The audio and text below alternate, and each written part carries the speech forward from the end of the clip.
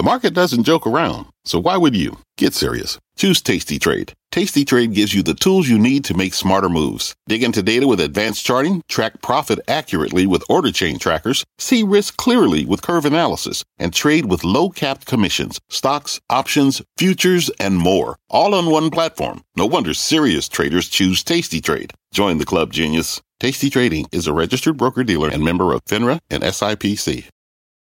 You're listening to The Exchange. Here's today's show. Welcome to The Exchange. I'm Kelly Evans, and here's what's ahead this hour. Inflation is still too high, and further rate hikes are still in play. Jay Powell's rather hawkish tone causing stocks to reverse course several times today. But it shouldn't give you cause for concern, our market guest says. She gives Powell's speech an A and says it works well with what she's buying. She joins us ahead with the sectors and the names. Plus, a 1% down payment on a home. What could possibly go wrong? We'll ask the chief economist at Zillow Home Loans because they are now offering this option to address the affordability crisis. And from ketchup to hand sanitizers and beauty products, chances are you use a product this company provides packaging for. But there's one thing they package that caught our attention in the latest earnings report and may set them up nicely from here. Let's see if you can guess what it is. It's not a mystery chart. It's a mystery product today, Dom. I don't know what it is. It's a good one. That's a great tease, by the way. But in the meantime, how are the markets? The markets are actually positive, but we've seen both sides of the market so far today, Kelly. So if you take a look at what's happening overall, the S&P 500 is at 4393, so still below the 4,400 mark. But on the day, we're up 17 points, roughly 0.5%. At the highs of the session, we were up actually 40 points, so significantly stronger here. We were actually down as much as 20 so far today. The Dow Industrial is up about a similar percentage amount, 0.5%, 176 points, 34,275. The Nasdaq Composite up about 1/3%, the laggard, if you want to call it that, 13,514, spot 89, up about 50 points right now. So again, both sides of the unchanged we've seen so far today, but generally a little bit more positive, fractionally so. If you take a look at the interest rate complex, that's been the focus today, given Fed Chair Jay Powell's speech at the Jackson Hole Symposium. Maybe more hawkish. Some people are interpreting it different ways. No matter what, we have seen upward pressure on yields, downward pressure on prices. The 2-year note yield currently up to back above 5.05%. The 10-year note yield, 4.24%. It got as high as about 4.2728-ish at one point today. There's been a lot more focus on that 10-year note yield, given all the conversations around what the neutral rate or natural rate of interest should be on a short-term basis, that so-called R-star. A lot of people point towards that 10-year note as maybe a proxy for that kind of a level. So we're watching that pretty closely there. So keep an eye on rates. And then interest rate sensitivity. It used to basically be utilities and staples, maybe real estate in there, but we've expanded it because so many more parts of the market are interest rate sensitive. NextEra on the utility side, Kraft Heinz, both clinging on to gains right now. Meanwhile, banks like JP Morgan Chase just about flat on the session. Nvidia, you might call it interest rate sensitive, hyper growth. Sometimes those interest rates play out there. Nvidia, that is now down 3.5% of the day, which means it's about 10% below its post-earnings high at this point. In the ARK Innovation ETF, about 1% as well. So keep an eye on those various parts of the market. Very closely watched with regard to how Fed policy is going to shape up. Kel, I'll send things back over to you. All right, Dom, thank you very much. We start with Fed Chair Jerome Powell's big speech in Jackson Hole. He maintained his somewhat hawkish stance, saying he's still open to further rate hikes to combat inflation if needed. Take a listen. Although inflation has moved down from its peak, a welcome development, it remains too high. We are prepared to raise rates further if appropriate and intend to hold policy at a restrictive level until we are confident that inflation is moving sustainably down toward our objective. Let's get some reaction now from Gus Fauché. He's chief economist at PNC, and Aditya Bave, a senior U.S. economist at Bank of America. Welcome to both of you. Gus, I'll start with you. And Nick Timrose at the Journal described this as more of a risk management speech. So was it hawkish? Was it dovish? Was it wait and see? What do you think? I think he struck a hawkish tone, but the content wasn't quite as hawkish as the way that he said it. He made it clear that the Fed is ready to raise rates again if necessary, but he didn't say that a rate hike was forthcoming necessarily. So I think he's taking a risk management approach where he's saying we're more likely to raise rates than lower them, but he's setting the market up in case they do need to raise rates again. And going into this speech, the futures market was already pricing in almost a 0.5% or a 50-50 chance that they raise again in November. Is that in your expectation? I think sorry. we're likely we to have them hiking. Go ahead, Adia. Yes, so we have them hiking 25 basis points in November, and we have them cutting just 75 basis points next year, and markets move towards both of those forecasts. But I actually agree that the comments were fairly balanced. They had both hawkish and dovish elements to them, and so ultimately he presented a Rorschach test to investors, and that's exactly what you're seeing in market action today. One of the areas that he talked about was the labor market. I want to play a little bit of what he said about the tightness of those dynamics and the impact that may have on further hikes. Take a listen. So far, job openings have declined substantially without increasing unemployment, a highly welcome but historically unusual result that appears to reflect large excess demand for labor. In addition, there is evidence that inflation has become more responsive to labor market tightness than was the case in recent decades. These changing dynamics may or may not persist, and this uncertainty underscores the need for agile policymaking. Gus, what does he mean by that the labor market has become more responsive to tightness than in recent decades? What he's saying is that strong wage growth, a tight labor market, is pushing overall inflation higher.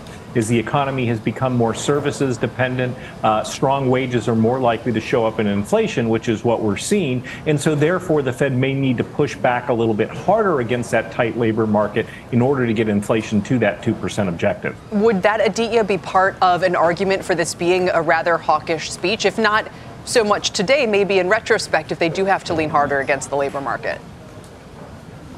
Right, I think it's a little bit nuanced, because if inflation is more responsive to a tight labor market, then hopefully that works the other way around as well. To me, essentially what he's saying is that we finally found the steep part of the Phillips curve after being on the very flat part of the Phillips curve for over a decade, and that cuts both ways. So hopefully when the labor market does ease up, and we're seeing some signs of that, inflation should continue to cool relatively fast. That would be the hope for the Fed. Yeah, we also got the University of Michigan data this morning, consumer sentiment. I think it was down a little bit. Yeah, 69.5 in August. But notably, inflation expectations are still higher than they used to be. Aditya, 3.3%, let's call it, with a little bit of a rebound in gasoline prices lately. Is this a data point you think they'll be concerned about? I think the one-year inflation expectations figure was always going to go up with, as you said, the rebound in gasoline prices. 3% on the 10-year is pretty much fine. It's, as you mentioned, a little bit towards the high end of the recent range, but we haven't really broken outside that range, and so for now they're pretty comfortable with that. All right. Gus, where do we go from here? I think we see the Fed holding steady. I think you saw President Harker and President Collins yesterday saying that they didn't think further rate hikes would be necessary. I think we will see a slowing in the labor market. We're likely to get a mild recession starting in early 2024 that will bring inflation back down to 2%. So we see the Fed holding steady in the near term and then cutting sometime in the late winter, early spring next year. So do you think, is the message you're getting from them that they don't know any, that's your forecast, but they don't sound to me like they're particularly wedded to any forecast, that they're just kind of waiting like the rest of us to see how the data come in, Gus? Would you say that's right? Yes, and I think Chair Powell made that clear. He said, look, we've gotten 2 good months of news on inflation, but we aren't sure that that's going to last, and they're going to be looking at the inflation data. They're going to be looking at the labor market. They're going to be looking for those slowings that they're expecting, and if they don't see them, then they're perfectly willing to raise rates again if that's what it takes. And before we go, Aditya, just can you put some context around these high numbers we're getting for the third quarter from the Atlanta Fed? And not so much to get into whether they're any better than anyone else, but how strong could third quarter GDP be? How different might it look by the fourth quarter, first quarter of next year? Right, so we're tracking 2.7% for the third quarter. The Atlanta Fed, of course, is closer to 6%. There's different elements to these forecasts, but the point is that we started at 2%, and very quickly with the early wave of July data, we've gone to 2.7. I think we'll probably see a softer consumer in August and September just because the strength in July was so outsized, and that could set you up for a less favorable base effect for the first quarter of next year as well as the fourth quarter of this year. So we have a slowdown in growth to around the 1.5% mark later this year, but we don't actually have a recession in the forecast either this year or next year. All right, but I remember talking to Gapin about that for sure. We'll let you guys go. Gus, what happened? Was it your elbow? Tennis elbow? I broke my shoulder on vacation. Oh, my gosh. Oh, well, thank you for joining us regardless. We wish you a speedy recovery. Thanks. Gus Fauché from PNC and Aditya Bave. Well, she gave Powell an A, and now she's going to give us the play. And that involves looking for companies that may be struggling right now, but are well-positioned to outperform their peers long-term. Let's bring in Kim Forrest now. She's founder and CIO of Boca Capital Partners. You give him an A, Kim. What did you hear this morning that you liked? I do. I heard what I've always heard from Jay Powell, which is we are data-driven, and we are going to adjust the interest rates according to the data. And that's pretty much what he reiterated during his whole speech. Now, I think he also reiterated the data that the rest of us are seeing, and that's retail consumers and investors alike, that the inflation rate has dropped, but it's not to the 2% that the Fed wants to have, and that they're going to continue to evaluate both the labor economy and the regular economy and take action. Like, this is what Powell wants, is consistent messaging and a predictable outcome. And I think that that is why I gave him an A, because he is giving us the guidelines that they use to make decisions. All right, and I ask you about that, even though I really should be asking you about your sweet spot here, semis. That's all that matters. This the whole game. I mean, do you look at Nvidia and think it's practically a value stock because the PE now? Well, the PE in February must have been like 4 now, based on what we know now. Yes. Well, maybe. I don't think anything with 3 digits is a value stock in the PE. I'm sorry. I don't generally hold fast to. I'm more of a relative kind of data person rather than an absolute number. But Nvidia is richly valued any way you look at it. But here's the good part. They are in demand. They are ahead of the curve from anybody else with respect to AI and other glamorous areas of the semiconductor market. But we need them. We need productivity. Semis give us productivity. And the other thing is, AI is not just a passing fancy. It is going to deliver productivity and maybe entertainment. But what it really needs is lots and lots of data. So I know that for a fact. I used to be a software engineer in AI, and data is the key to successful math modeling. So I don't know that we can ever have enough storage. So that's why, like Micron and other developers or makers of NAND technology. And I just don't think semis are ever going to go out of fashion ever again. A lot more favorability for Micron lately. NetApp, another one you like. 30 times is the multiple for NVIDIA. 30, okay? Can we show Coke, Tori? Put like a Coke or a Pepsi or a Clorox or somebody like that on the screen. I mean, Kim, you can get NVIDIA at 30 times after everything that's... Coke's at 23. Which would you rather own? Right, but here's the thing. They are not alone in making new chips. And it's going to be really hard with AI driving this. Everybody else in the semi space is going to want to catch up to them.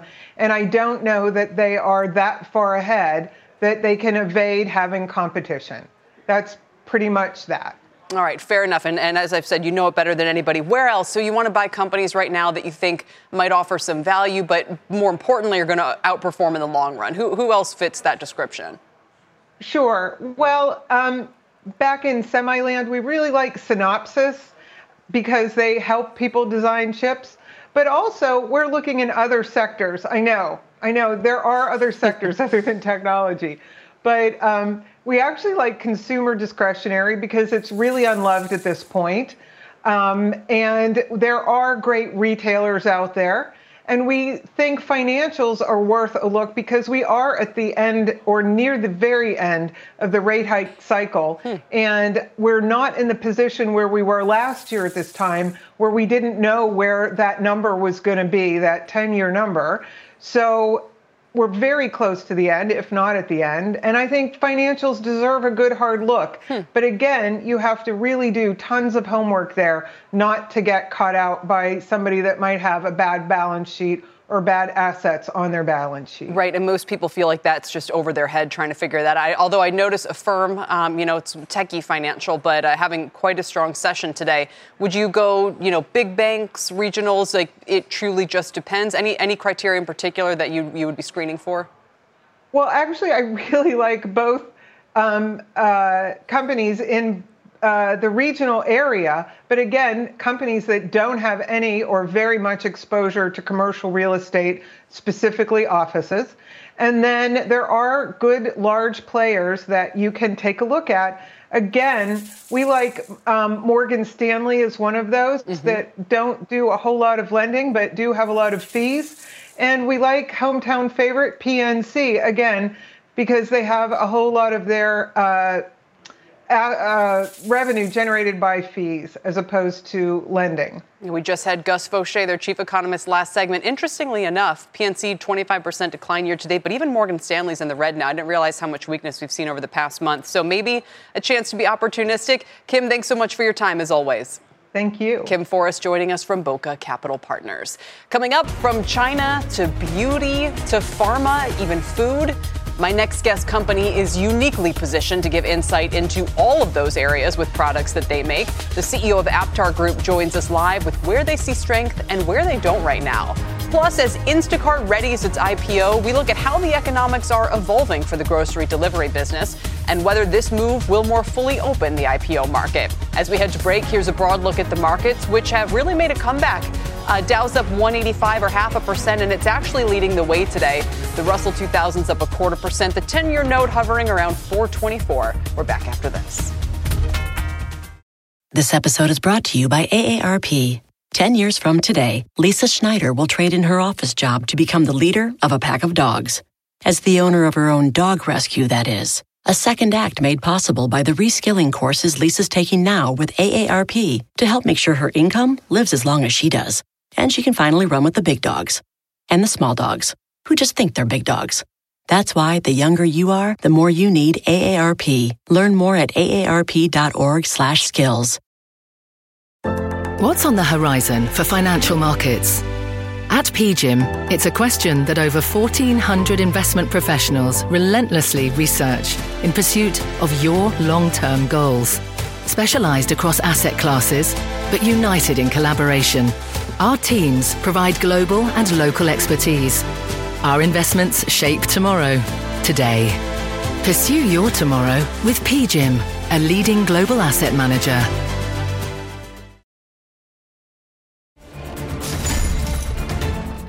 Welcome back to The Exchange. I mentioned the Dow outperforming today, and here's a reason why. Boeing moving higher and up almost 2% right now on reports that it's getting ready to restart 737 MAX deliveries to China after about 4 years. Again, Boeing, which had been hit earlier in this week by some delays on the 737 MAX, now benefiting from some positive news flow as it specifically relates to China orders. Shares are up 2%. Dow's up 154 now. Meantime, joining me now is, let's back up for a second and talk about packaging. It's part of the industry that you don't hear about that much, but this is a company we spoke with during the pandemic when they were making packaging for all of those hand sanitizers we were buying. We checked in with them last year, and they told us about the labor shortages they were experiencing, and now they're seeing strength in one part of the market in particular that makes sense if you think about it. It's weight loss drugs. That's right. Joining me now is the company in the midst of all of it and their CEO, Stephen Tanda, the CEO of Aptar Group, whose shares are starting to approach their 2021 highs, by the way. Stephen, it's great to have you back. Welcome. Thanks for having me back, Kelly. Great to be here. Tell me, do you guys make some of the packaging for injectable diabetes and weight loss drugs? Well, we can't talk about any specific customers, but what I can tell you is that indeed we supply elastomeric components for 3 of the GLP drugs that are on the market, and clearly Consumers are very excited about it, patients, and our customers are very excited about it, securing future supply, investing. We ourselves invest more than 180 million in our own capacity for biologic drugs, including GLP-1 drugs. Wow. I mean, you guys, I think about your business the last couple of years, and you had to go, okay, go quickly make tons of hand sanitizer. Okay, now pull back on that. Okay, now go quickly make tons of supplies for the GLP drugs. I mean, how does your business respond to all of this? Well, we've really been around for almost 80 years. Public is for 30 years. So we really are, if you want the intel inside, all of your viewers have a dozen of our product at home, from spray-on sunscreen to upside-down ketchup to high-end fragrances, and also, unfortunately, Narcan. So it's all about delivering medicine, delivering consumer products to the consumer in a way that makes brands more enjoyable and the drugs more available. Yeah, the upside-down ketchup might be the single greatest innovation. makes my family life a little easier. But put that in context for us. So huge demand, for instance, in this weight loss category. Where else are things softer now? Because we know consumer goods and durable goods more, well, not that they're durable goods, but that this is an area of softness lately. Yeah, actually, overall demand for our products is very strong.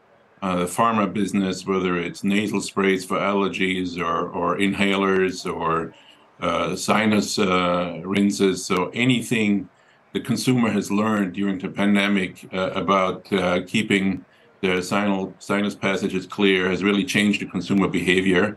Our beauty business is actually very strong because of pickup of travel retail. The one area where we see weakness is in the U.S., food space and personal care and home care. Partly that's because, patterns have changed coming out of the pandemic, and part of it is our customers and retailers still working down their tremendous COVID inventories. That's interesting. So in personal care and home sort of things in particular, and that echoes what we've heard from other companies in that business, how you think you have another year or so to normalize things there? Well, we see food starting to normalize. We believe personal care and home care probably will run their course by the end of the year, early next year. Thankfully, I don't say this often, our business is 75% outside of the U.S. And travel retail really, especially between the U.S. and Europe, has boomed in driving our beauty business, high-end fragrances, makeup, skincare.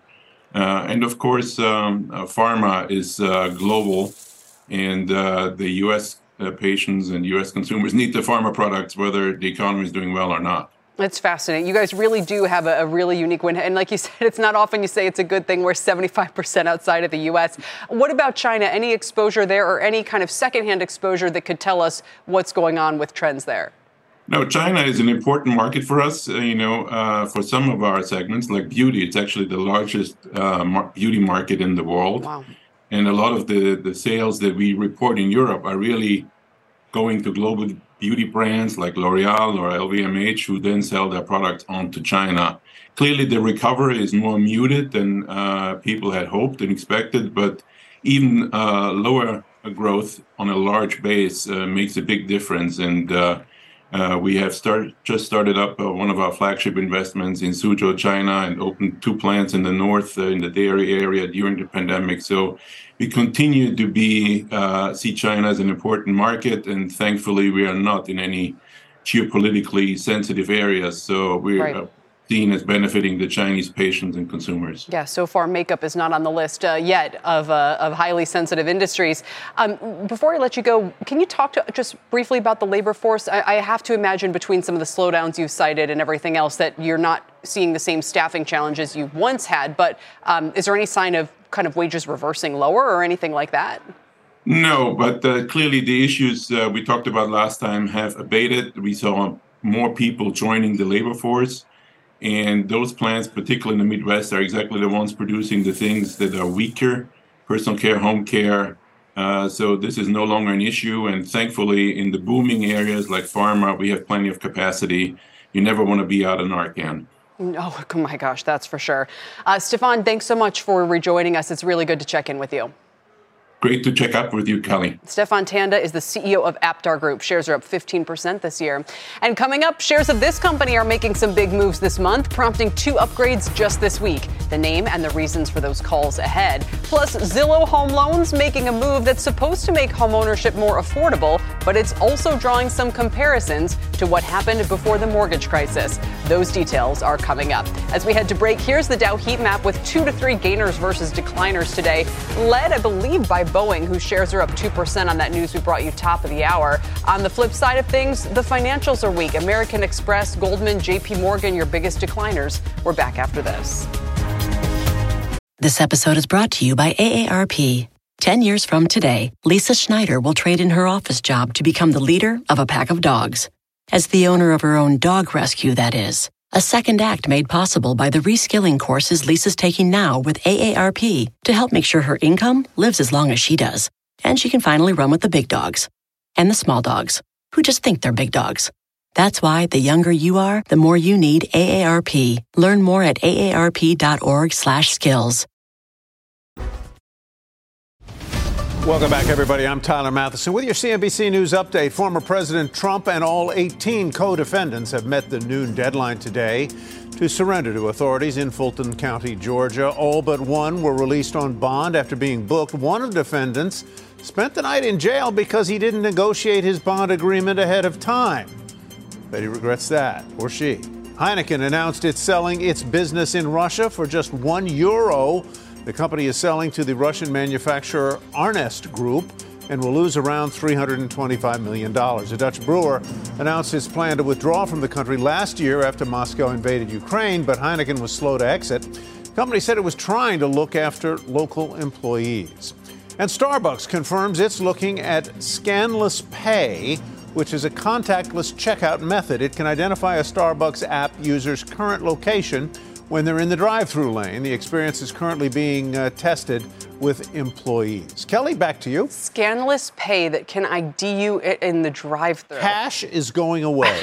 Well, no, I've never paid with cash more because they charge you 3% everywhere if you want to use a credit card. Yeah. I don't know. A little bit of both. See you in a half hour. See you soon, Tyler. Thanks. Coming up, home ownership getting increasingly more unaffordable with home prices high and the rate on the 30-year fixed mortgage firmly above 7%.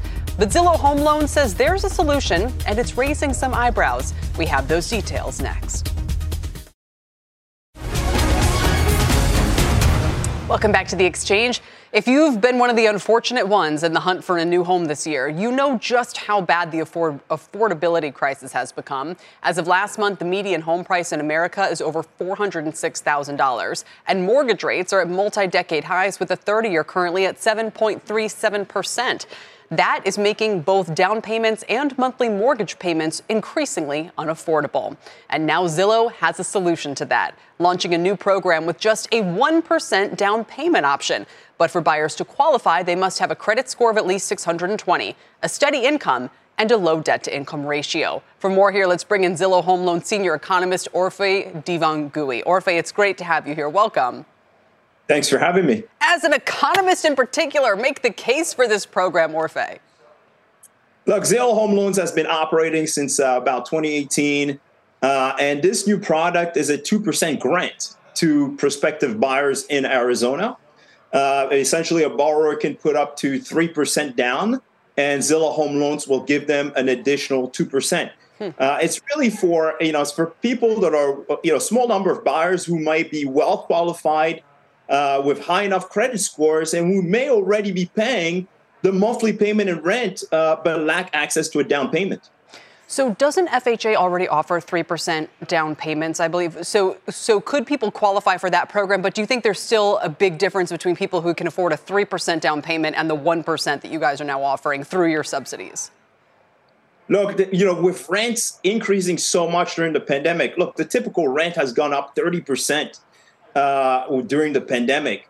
And so rent increasing so much, basically, not only it takes longer to save up for a down payment, but, you have well-qualified, credit-worthy renters out there who may already be paying more on a monthly mortgage, on rent, than the monthly payment would be on that mortgage, without benefiting from the upside, right? The home ownership, the upside of home ownership.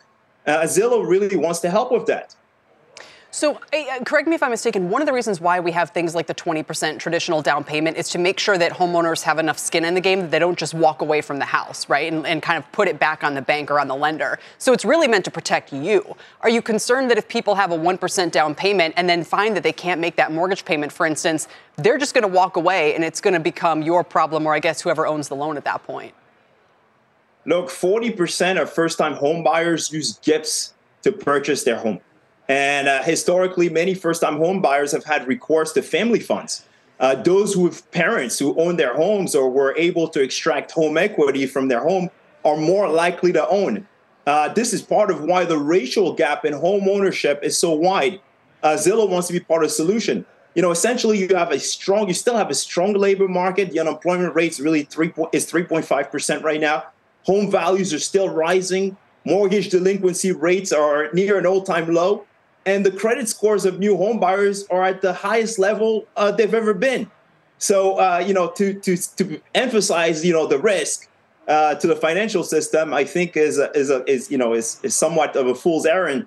I think that the economy is strong, mortgage rates are increasing because the consumer finances are still so strong, and I think this is a program that actually would help a small number of buyers. It's not for everyone. It's for those who are already able to afford the monthly payment, but just don't have enough saved up for a down payment. Yeah, I have to imagine you remember well the 2007 crisis. Back then there was a similar move to make sure that, housing was affordable enough and accessible enough for everybody, and then it backfired. How do we make sure this doesn't backfire this time around?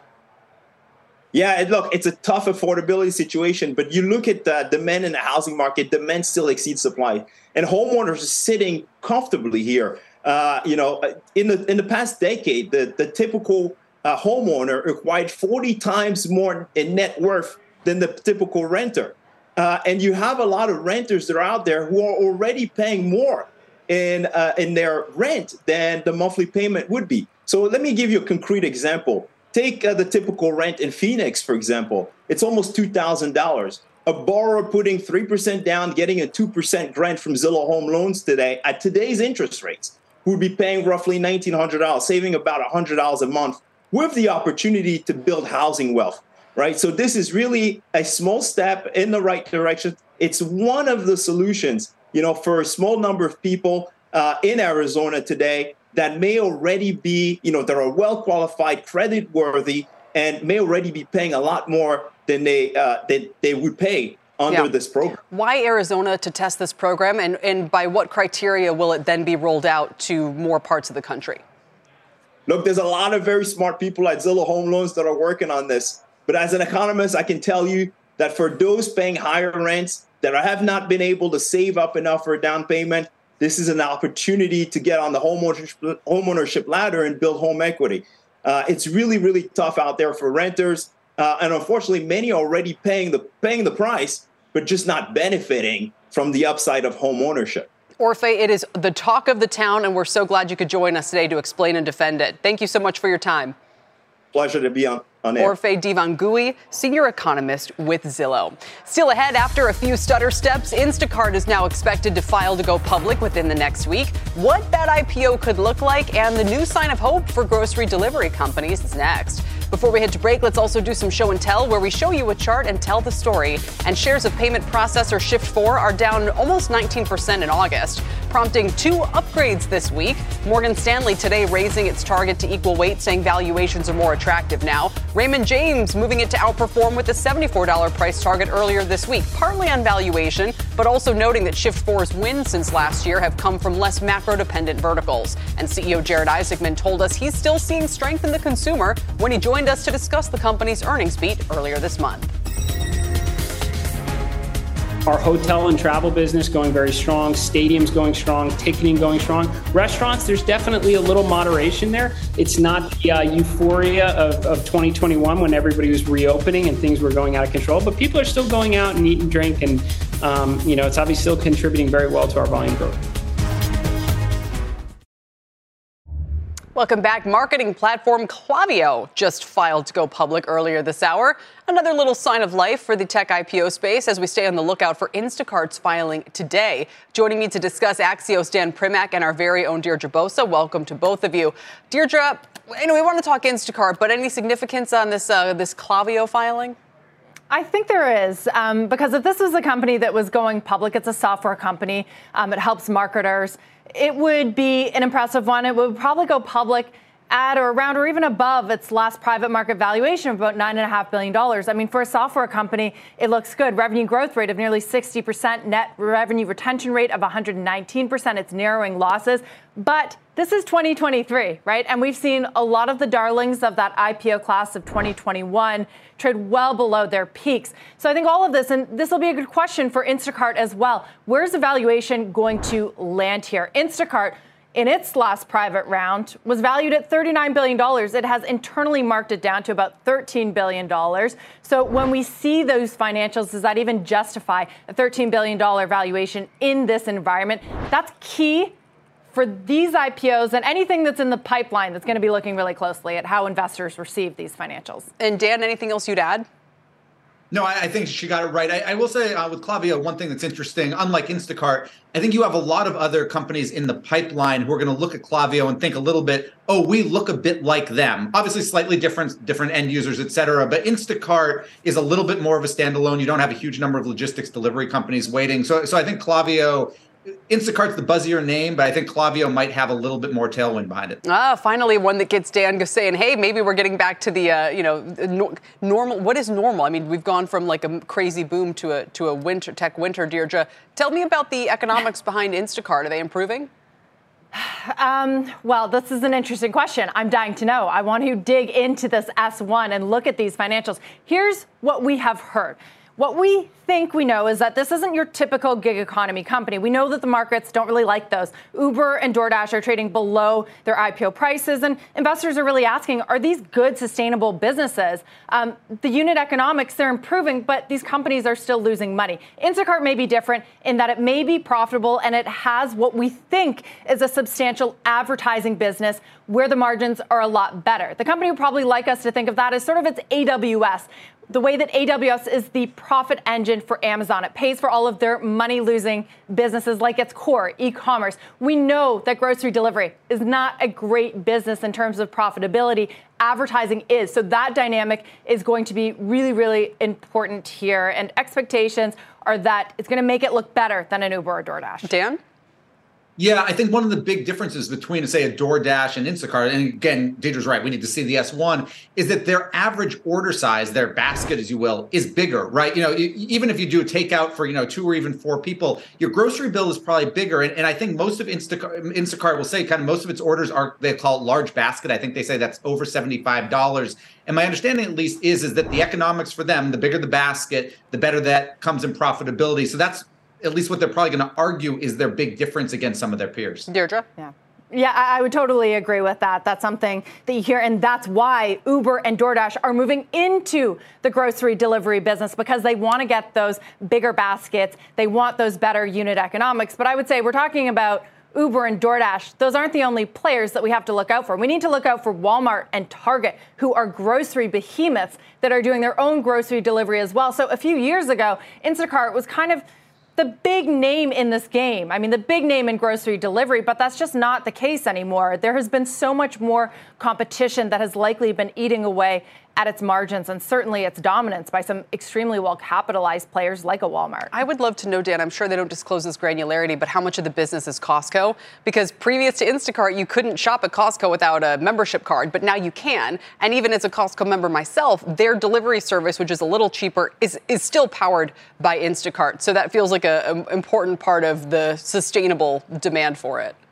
Yeah, I don't know, obviously, what they're going to break out in the S1 in terms of customers, but they're not the only ones. If you, for example, go to, Publix.com or Wegmans.com to do a delivery order, that's also being powered by Instacart. So Instacart kind of, there's the end user stuff that, you can open up their app and order from various stores. But also if you just go to a lot of stores directly, Instacart's still making the money off of that on the back end. And would you both say, Deirdre, last word to you, that this, it felt like a week ago we were saying, arm schmarm, where's Instacart? And now here we are, and here it comes. So I guess that means, game on for the fall. Game on, certainly. I think it's going to be really important, though, the next few weeks as we actually see ARM and Instacart list. Let me end by just pointing to a part of the listings market that is not doing very well, and that is SPACs. I couldn't take my eyes off of Better.com yesterday or today. This is a venture-backed company that was pushed out against the odds and, essentially crashed more than 90% yesterday. So I don't know that we are certain that these are going to go off well. Yeah. So there's that to bring into it, but it will be important. These are obviously different businesses in different industries, right. But all of it taken together, it's caution. I don't know that it's a slam dunk. No, that's the true. IPO window is going to open. Better.com is in the worst possible part of the economy right now. In the mortgage business. But why did they go out? Right, I'm sure we had the CEO on Squawk Box yesterday, I think, and I think it was just if the window's cracked open enough, they're gonna walk through it. I guess, Dan, the quick final comment on all of that would be, it's bad taste in everyone's mouth from SPACs. As Bob Pisani said, maybe we need to price things a little conservatively to make sure that we don't have some high-profile blow-ups out the door here. I think that's true. One thing that's notable about Instacart, they've been wanting to go public for 2 years now, right? And they don't have a cash crunch, unlike how Better might have. Instacart didn't need the money per se. They've got a bunch on their books. So the fact that they're doing this basically means that they're bankers, and granted, bankers are fee-generated optimists, but bankers are telling them this is the moment when the markets are finally ready for new issues. All right. Thank you both. Really enjoyed it. Dan Primack and our Deirdre Bosa. Still ahead, office real estate certainly remains under pressure, creating major headaches for landlords and investors. But could the loss of revenue also threaten local economies with a default on their debts? We will explore that next.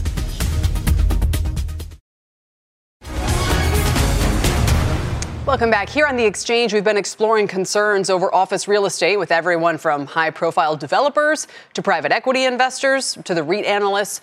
But what about the balance sheets of the states and cities where these hard-hit buildings are located and their municipal bondholders? My next guest says there could be an impact on munis down the line. Joining me now to discuss is Jennifer Johnston, Director of Muni Bond Research at Franklin Templeton. But Jennifer, to borrow a quote, you think we're not quite in the doom loop phase yet, are we? Yes, that's correct. We just published a paper on this earlier this week, and we really have dove deeply into this topic. If no other reason, we're in the Bay Area, and so we can see this every day in San Francisco. But we really came down to kind of three conclusions about what the impact is going to be on these issuers and on their bonds. So first, this is very regional, meaning that for every city that we're concerned about, there's another city that's thriving. So the benefit of having a strong research staff is we can go through and find those communities that are actually doing quite well and are not suffering from these problems.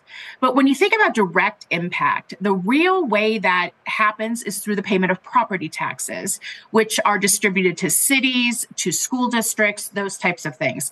So the property taxes are based on the assessed value of the community. When you dig deeper, and I'll use San Francisco as an example, you can see that the tax base is massive. Office real estate, specifically commercial real estate more broadly, are just a fraction of the property taxes that are collected every year in San Francisco. It's the residential real estate that really drives property taxes. So we think that if there is any kind of contraction, it's something the city of San Francisco can manage from a direct impact. So basically single digits, even for someone as hard hit as San Francisco. Is there anywhere else that for whatever reason maybe they have lower property taxes, a percentage, or surprisingly high office? Maybe it's more suburban, or anywhere else that actually is a little bit more concerning? Sure. So that's what's actually interesting about it is it is so diverse, and the way it comes out is really very unique. It can be the way your government is set up. property tax is even a revenue source. For instance, the state does not collect property taxes. It impacts some of the state's spending around education, but states don't even capture property taxes. And in some cases, they have very diverse revenue streams where, they might receive property taxes, maybe local income taxes, sales taxes, excise taxes. So sometimes you have a very diverse revenue stream, which actually makes the impact of property taxes in general even smaller. So you really have to dig in deep and understand how this municipal, bond issuer is faring in terms of revenue diversity. Right. So are there any muni bonds out there? I've been talking a lot about how treasuries, on the short end, long end, yields like you could never get. But it's not that tax efficient. Munis, they're, a little more tax efficient, or maybe tax adjusted yields are a little bit more worth it. So is there anywhere that maybe we've seen a sell-off over these concerns, but you think the concerns are overblown and the munis might be a good investment?